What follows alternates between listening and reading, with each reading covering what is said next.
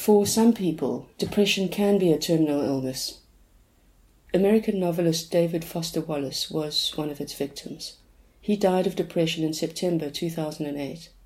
A few years before that, he wrote something beautiful that might help a well person better understand the peculiar kind of hell that depression is. He said that a depressed person doesn't choose this end because they find death suddenly appealing. Someone ends their life, he wrote, in the same way a trapped person will eventually jump from the window of a burning high-rise. The terror of falling from a great height is easier to face than the terror of the fire's flames. Chronic pain, whether it's emotional or physical, can be so maddening, so crushing, that it's easier to jump than to burn. But what if there's a medicine that's proven to relieve the pain of depression and slow down that headlong plummet into suicide? What if it's shown to be safe, affordable, and easy to administer? What if that treatment is illegal and the state won't kick into gear the legislative changes that could easily bring it to a hospital near you? Is there scope in all of this for civil disobedience? Why should a potentially terminally ill person have to choose between illegally accessing this life-saving medicine or a jail term? Welcome to the Psychonauts, a podcast that trips into the realm of psychedelic psychiatry as hallucinogenic mushrooms go on trial in South Africa. If you haven't listened to earlier episodes, you can do so via the website psychonauts.co.za or catch up through iTunes or whatever podcast platform you use. I'm science writer Leonie Joubert, coming to you from Cape Town, South Africa, and this is episode 9.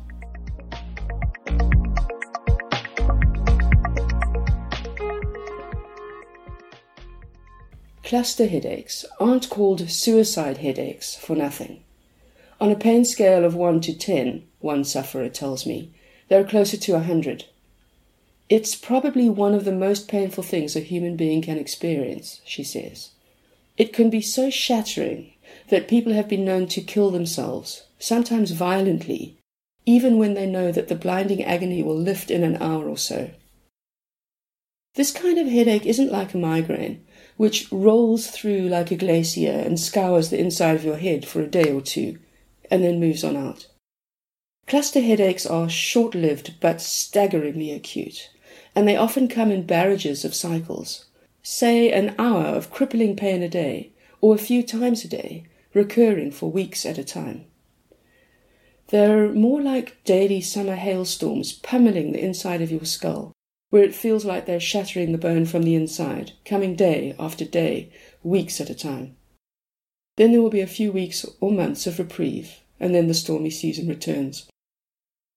Dr. Thania Jamat, that's not her real name, lives in what I imagine must be a constant state of low-grade alert, scanning the horizon of her body for signs that another bout of cluster headaches might be on its way. She knows the early warning signs: a tingling, maybe some nausea, a pinpoint of pain behind one eye that begins to radiate out. I guess it's a bit like noticing the colour of the clouds changing as they bruise ahead of a thunderstorm.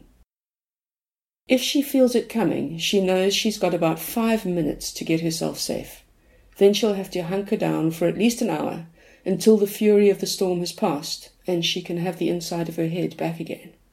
If she's driving her kids home from school, if she's sitting in her practice seeing a patient, if she's hiking up in the mountains, wherever she is, whenever it comes, she has to take cover and just wait out every brutal moment. There's no negotiating with the violence of a cluster cycle. There are a few treatments that soften the acuteness of the emergency.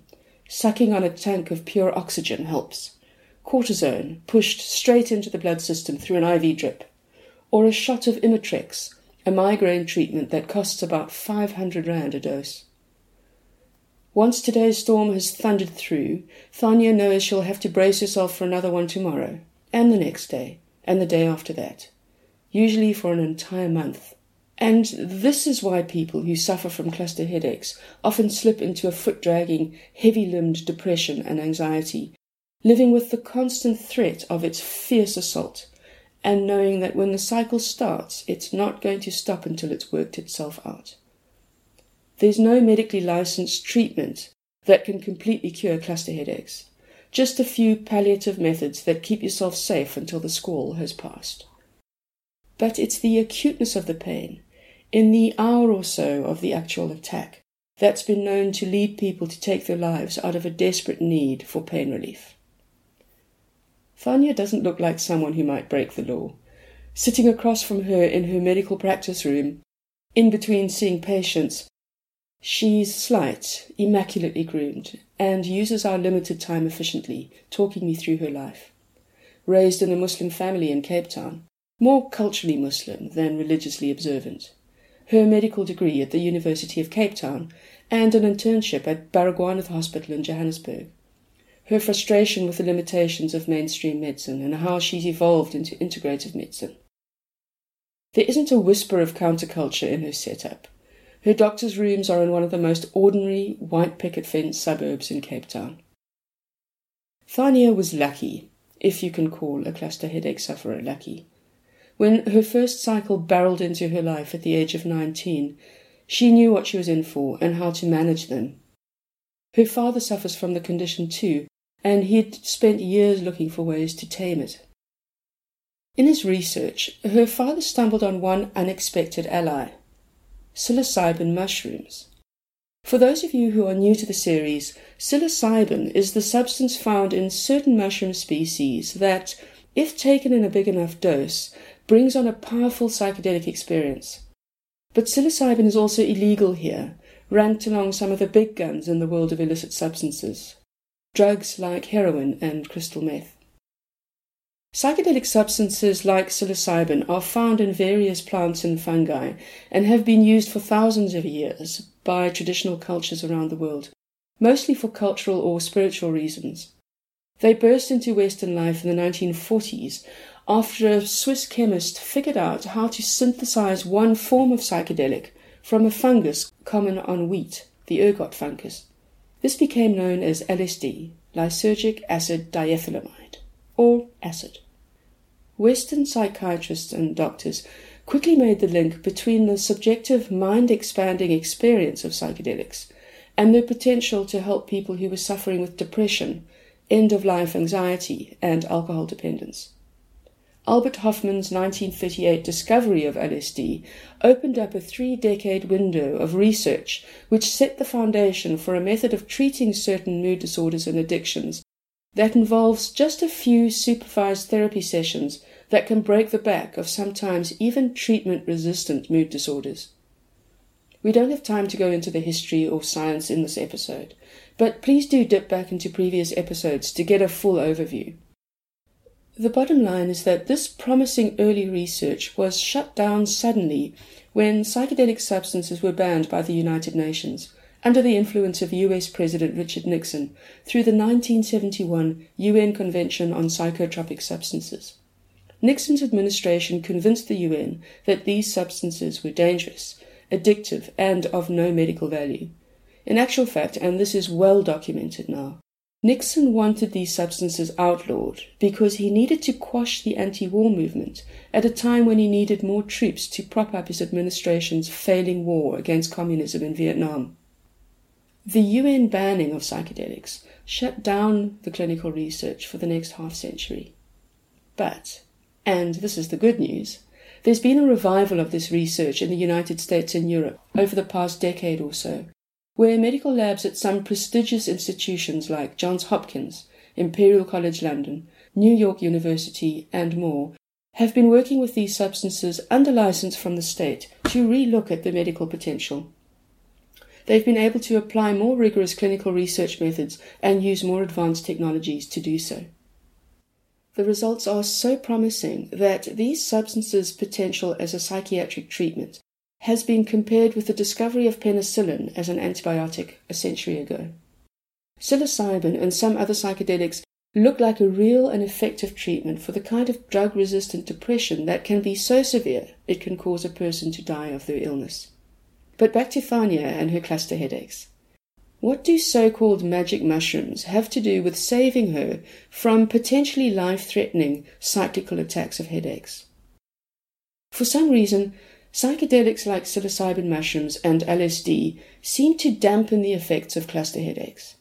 People using them in the underground community have long reported anecdotally that taking a big dose of psilocybin mushrooms or LSD seems to soften the acuteness of the attack as the headache arrives. Sometimes they shorten the cycle itself, or they seem to lengthen the remission periods between the cycles. Medical researchers still need to look more closely at what the physical mechanisms might be to explain why this happens, and we don't have enough lab work yet to show us more. But there's a peer-reviewed article in the journal Neurology where researchers explain how they interviewed 53 people who are sufferers of cluster headaches, all of whom had used either psilocybin or LSD to treat their condition. Quoting the researchers now, they found that 22 of the 26 psilocybin users reported that the magic mushroom dosing stopped the attacks. Half of the psilocybin users and nearly all of the LSD users reported that their cluster cycle stopped. Almost 100% of both the psilocybin and the LSD users reported a longer period of remission between cycles. The conclusion? The researchers said that this anecdotal evidence is enough to justify the need to do more research on the potential effects of psilocybin and LSD on cluster headaches. But here's the problem, and this is the whole point of this particular episode. For people with a life-threatening illness, whether it's cluster headaches or potentially fatal depression, they don't have time to wait for more research to be done, for the state to be convinced that this medicine is legitimate, or that the substances aren't dangerous and addictive, as the Nixon administration claimed. For someone like Thania, she needs to be able to use this medicine now. And she is. She took her first flood dose of psilocybin 5 years ago. She took about 4 grams of dried mushrooms under the supervision of an experienced underground journey guide. She did the dosing session during one of the cluster cycles, and even though the next headache still arrived the following day, the cycle itself was shorter. After that cycle ended, she found the gap between cycles became longer. Now Thania manages her condition by having a large dose of psilocybin in a supervised situation once a month, and then she microdoses with powdered dried mushrooms in between. Microdosing means taking very small quantities, usually every 3rd day or so, for a few months at a time. The quantities involved are so small that you don't have any noticeable changes to your senses or mind state. The rocks shouldn't sparkle, as the experts say. This approach isn't a cure for the condition, but it certainly makes it more manageable. Thania doesn't look like a deviant criminal type, but she has deliberately and consciously used an illegal substance for half a decade now, in what you might say is a willful act of civil disobedience. And she will continue to do so, regardless of whether the law allows her to or not. She's happy to talk about her own case in confidential circles, and she'll advise and educate her patients about the potential of psilocybin as a medicine, not just for cluster headaches, but for treating a wide range of potentially life-threatening mood-related illnesses too. She can't be seen using the substance herself because it could get her a jail term, and she can't administer the treatment to her patients because she would lose her medical license. But she does what she can to support people who need this medicine. This episode is dedicated to just this, the many people I've encountered in the underground psychedelics community in South Africa, psychologists, psychiatrists, social workers, nurses, self-trained lay health people, who are doing this work illegally and at great personal risk because they believe in their moral responsibility to bring healing to people with life-threatening illnesses, because the state is failing in its mandate to bring this treatment to South Africa.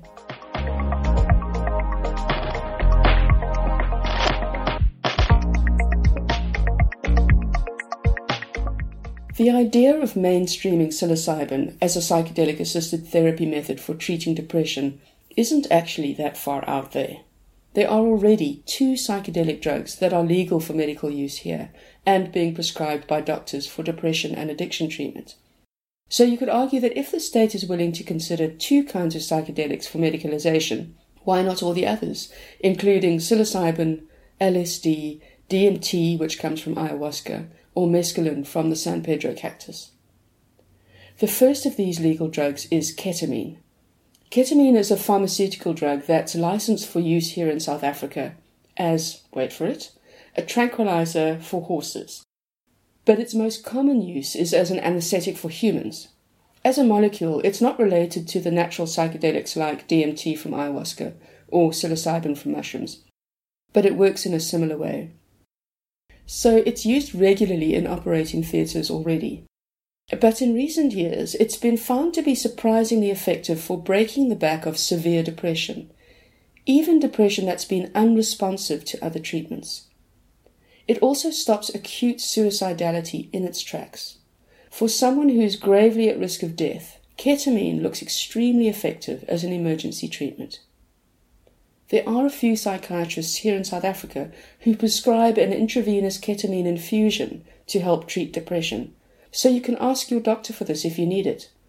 I'm planning an upcoming episode that will look at ketamine more closely. A second psychedelic that's legal for use and prescribed by doctors at some rehab clinics is ibogaine. Ibogaine is a natural psychedelic made from the iboga plant that is indigenous to Gabon in West Africa. It's a potent psychedelic with no recreational use at all.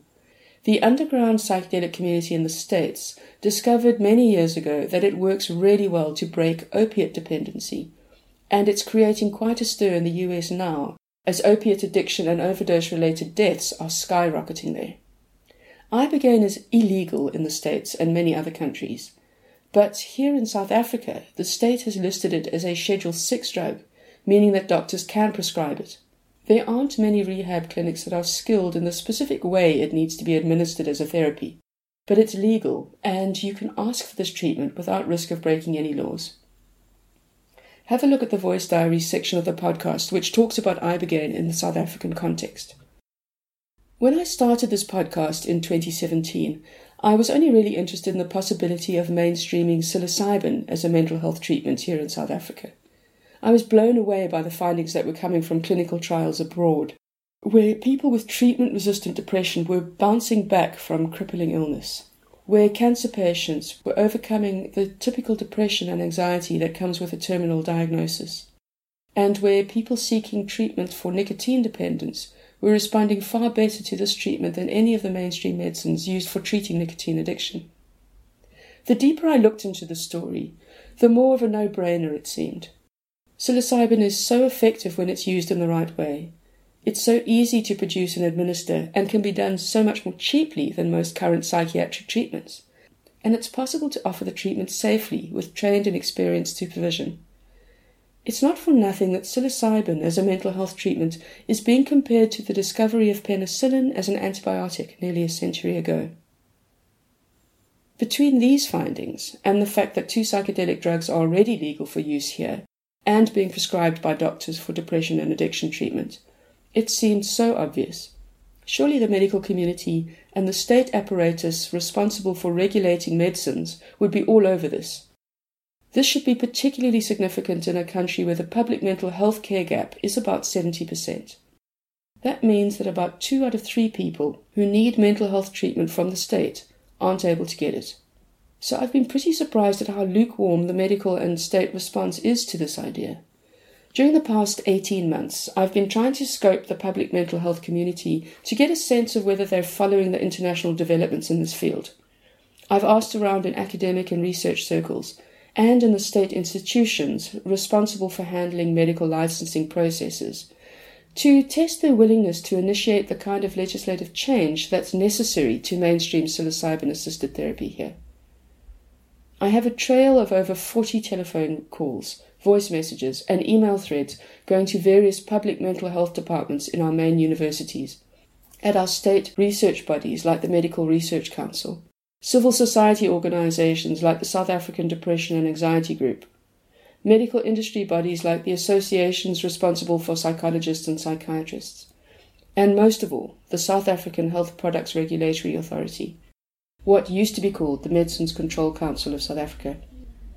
This is the one body that could make psilocybin legal here tomorrow. The response to these legitimate requests for interviews or information has been underwhelming to the point of gobsmacking.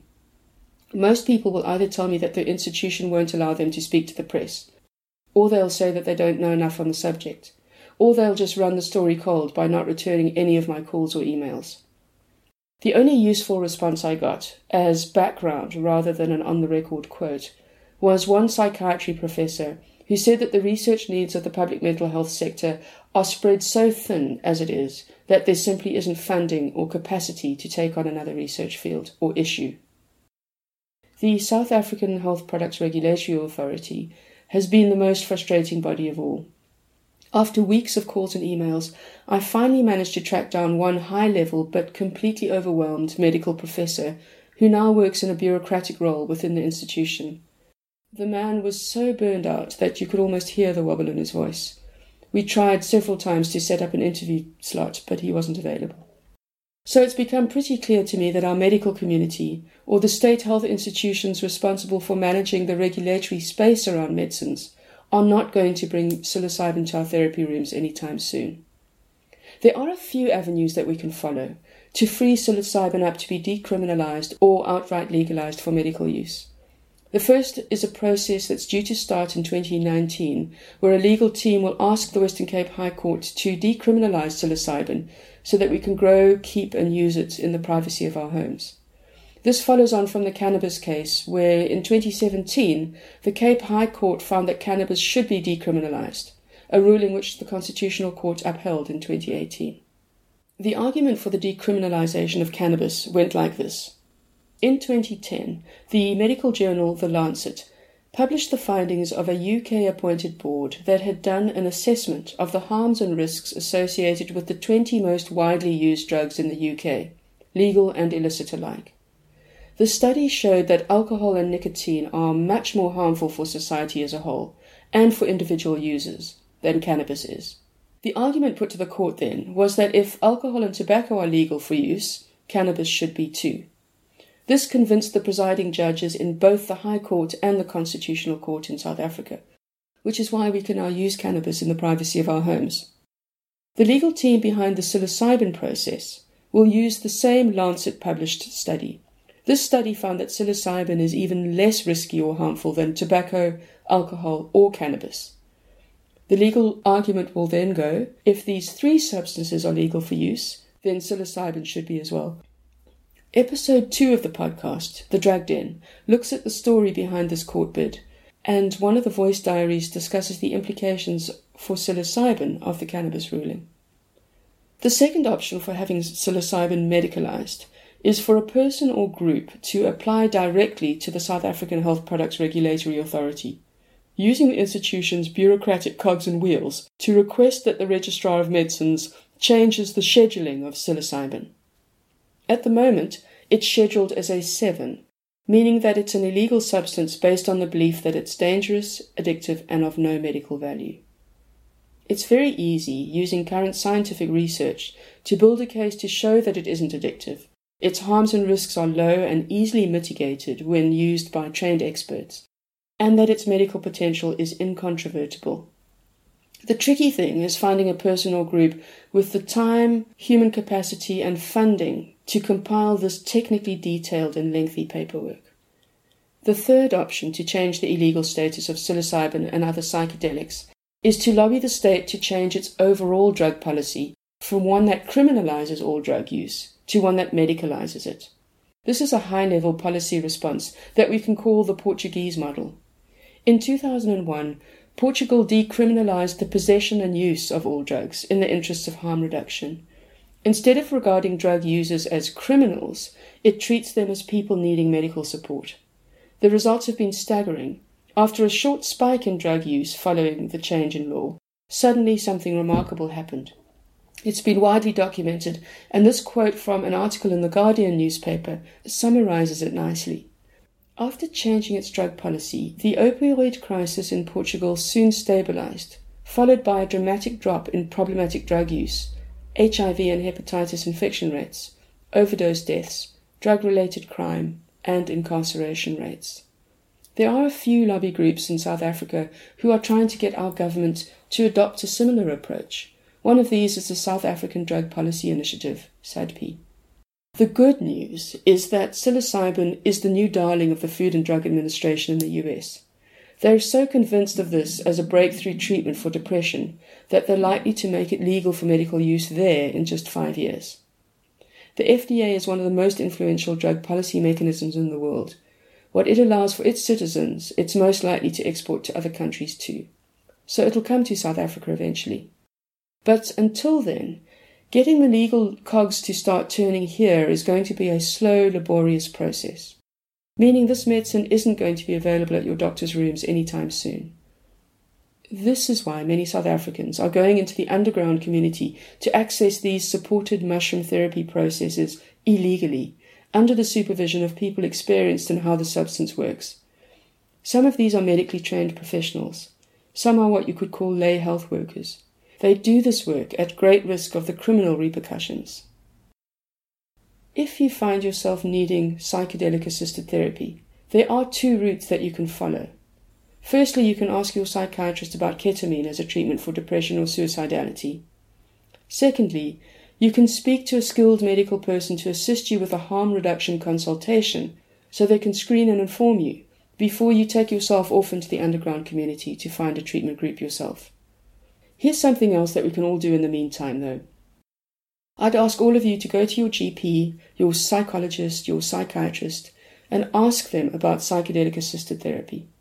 Ask them what they know about it, what they're doing to bring it to South Africa, and what they're doing to skill themselves up so they can offer it themselves. They might laugh at you.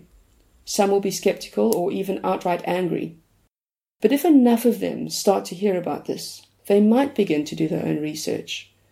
And maybe that's when opinion here will begin to reflect the global zeitgeist on this issue.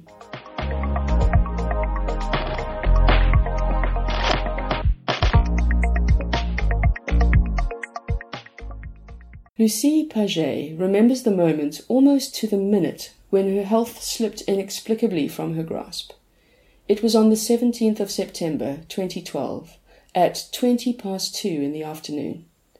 That's when she discovered that a run-of-the-mill adult milestone could be life-threatening. And it's when her journey into becoming a lawbreaker began. She remembers it because it was mind-blowing, she says. Lucie is a French-Canadian author and journalist and local correspondent for various media in Quebec. The reason many South Africans haven't heard of her is because her online footprint is mostly in the French-speaking media in Canada. This is the first time I've encountered her, and the magnitude of her personality comes barreling down the Skype line at me as she tells me how she was hit by the first hot flush of her menopause on that particular day in the spring of 2012, and how, within a week, she all but dissolved.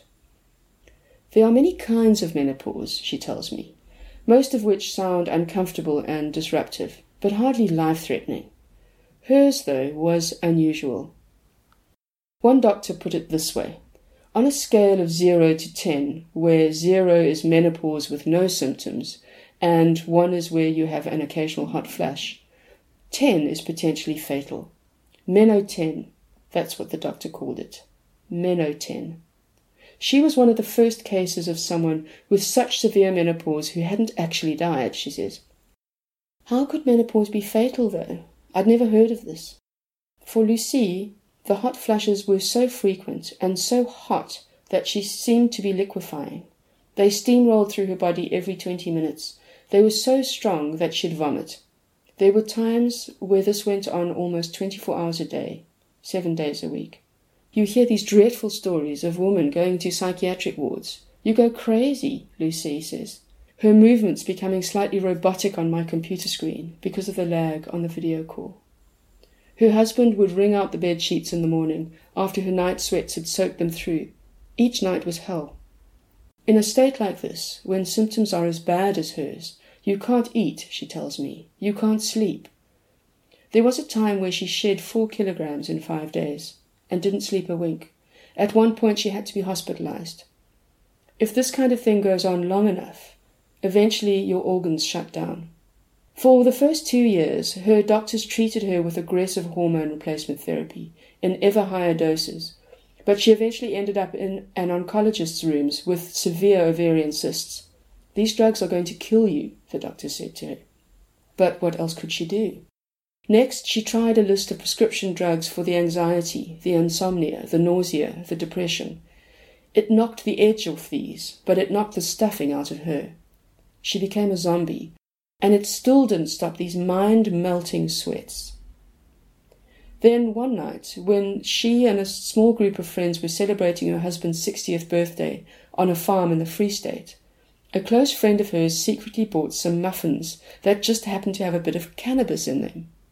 She was tentative at first. The last time she'd eaten cannabis was as a late teen, and she'd promptly gone to bed for a rather long snooze. But this batch was mild, her friend assured her, and so she ate one. And nothing happened.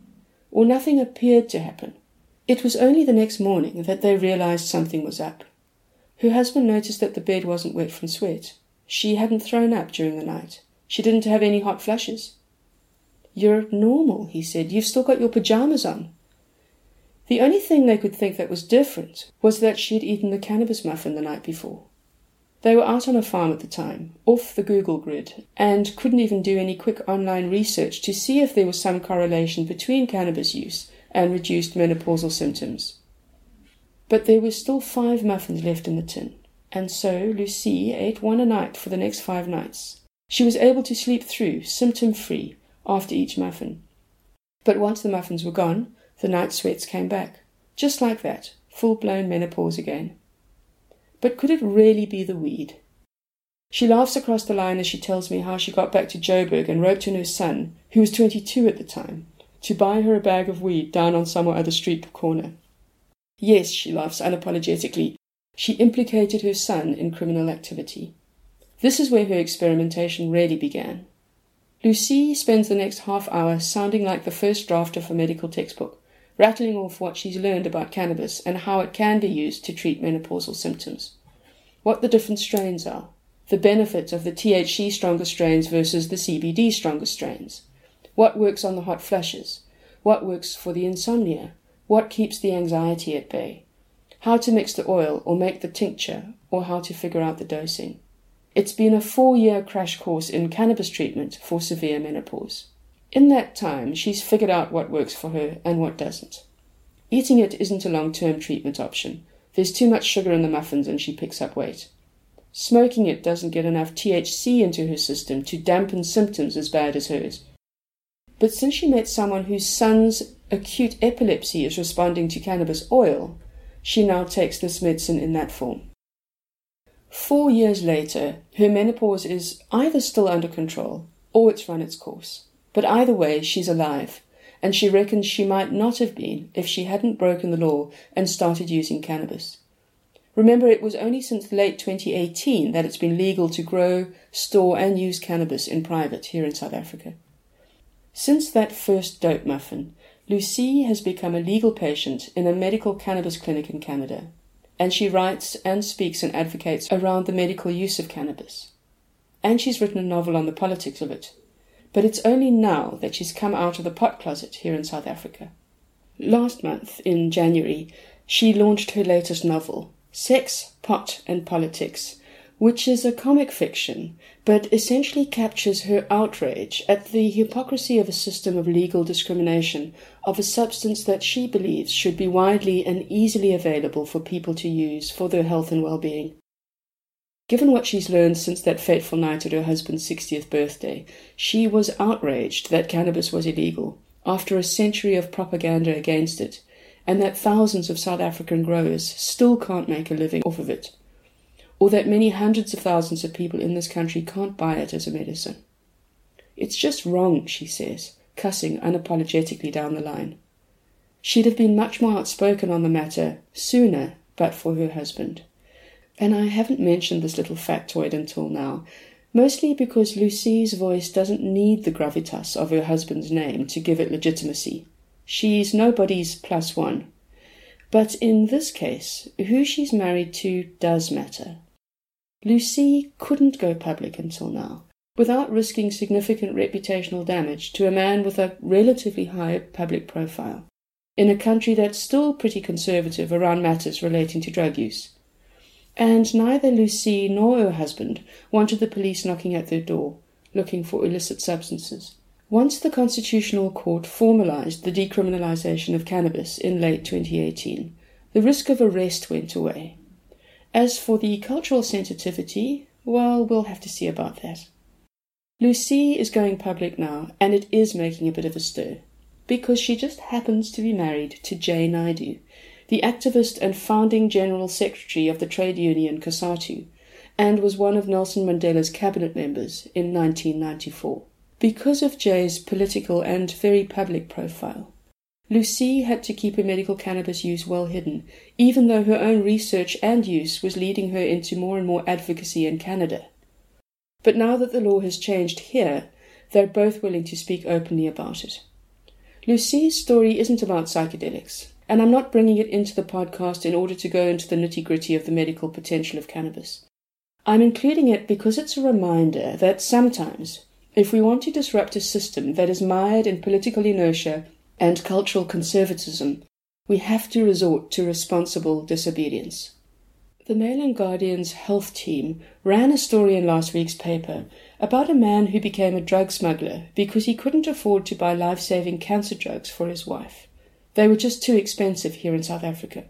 The only way he could get a relatively affordable generic version of the drug was to travel to India, buy them in bulk, and sneak them back through a border point at the airport, hoping customs officials wouldn't pick up on the stash in his luggage. Is this what people might resort to in order to get hold of life-saving medicine? And this is still one of Lucy's biggest frustrations. She can't travel with her medicine, because while our law now allows her to keep it and use it at home, she can't travel across the border with it. When Lucy and Jay finally went public about her previously illegal cannabis use, Jay wrote a piece in the online newspaper, The Daily Maverick, called Healing Illegally. In it, he gives Lucy's account of her chance encounter with cannabis and how she believes she's alive today because of it. When I read the piece, one quote in particular caught my eye, because I'd already started writing the script for this episode of the podcast. In the article, Lucy captures the essence of the struggle. It's not right, she says. It's not right that we have to choose between suffering and dying or going to jail. I'd rather heal illegally than die legally. And that goes to the heart of this entire podcast. Because right now, if someone has life-threatening depression and is a good candidate for psilocybin-assisted therapy, they can't ask their doctor to prescribe the drug or supervise them through a treatment session. They have to slip into an underground community where the risk isn't so much in what happens when you take the substance. The real risk is in what happens if you get arrested with it on your person or in your system. This isn't a call for a libertarian application of some flaky alternative medicine. There are decades of legitimate clinical research and credible anecdotal accounts from experienced underground users of psychedelic substances, which confirm the potential medical benefits of psilocybin and other psychedelics. As I said earlier, the main bottleneck in mainstreaming psilocybin-assisted therapy into medical practices here in South Africa is that there's very little being done either by the state or the medical community to bring this medicine here. There are relatively simple changes that need to happen to the law, and for the medical community to be trained up in how to administer this treatment. But there seems to be very little political will or medical interest to do so. In the 5 decades since the clinical research on the mental health treatment potential of these psychedelics was shut down in 1971, how many people have died of depression or associated illnesses? Deaths that might have been avoided if people had had access to this specific form of treatment. How many more will die in the next decade as it continues to remain not only unavailable, but illegal? If you found yourself in an emergency situation with a diabetic person who needed insulin, and the only way you could get that insulin was to break into a pharmacy and take it without asking for it, or paying for it, or showing a doctor's script, would you feel justified in doing so? Is it any different in the case of someone with life-threatening depression? Is it justifiable to break the law in order to get hold of and administer that medicine, even if the state thinks it's fair to throw you in jail for doing so? Since starting this podcast, I've encountered a staggering amount of inertia in our medical and political systems, which is keeping this potentially life-saving treatment from being mainstreamed in this country. It's got me thinking about how far we should be willing to push the Martin Luther King principle. If a law is unjust, he said, we are not only right to disobey it, we have a moral obligation to do so. To quote a popular internet meme that was doing the rounds a while ago, apartheid was legal, slavery was legal, the Holocaust was legal, Jim Crow was legal, colonialism was legal. Just because a law is there doesn't mean it's right or just or moral. Our history is replete with examples of how the law has been used to uphold a political and social system that protected the interests of a few at the costs of many. Martin Luther King may be a political icon now, but he was reviled by 2/3 of Americans at the time he was murdered. Rosa Parks wasn't popular when she broke segregation laws by sitting in the whites-only section of that Alabama bus. Women had been barred from universities, from owning property, and from voting for generations. But when suffragette Emily Davison died in a public protest at the races in 1913, UK society started to realise that women are subjects in their own right, not objects who are only given validity by virtue of their relationship to a father, or brother, or spouse. Nelson Mandela didn't burn his passbook in 1952 to be popular. Nor did Philip Kgosana lead a protest to Parliament following the Sharpeville massacre because he wanted to be known as someone who played by the rules. These were all people who were deliberately and willfully disobedient to disrupt an inert and unjust system. If there's any country that understands the potency of civil disobedience, it's South Africa. If there's any country that knows how to leverage it for change, it's us. Maybe now is the time for us to do the medical equivalent of burning our passbooks.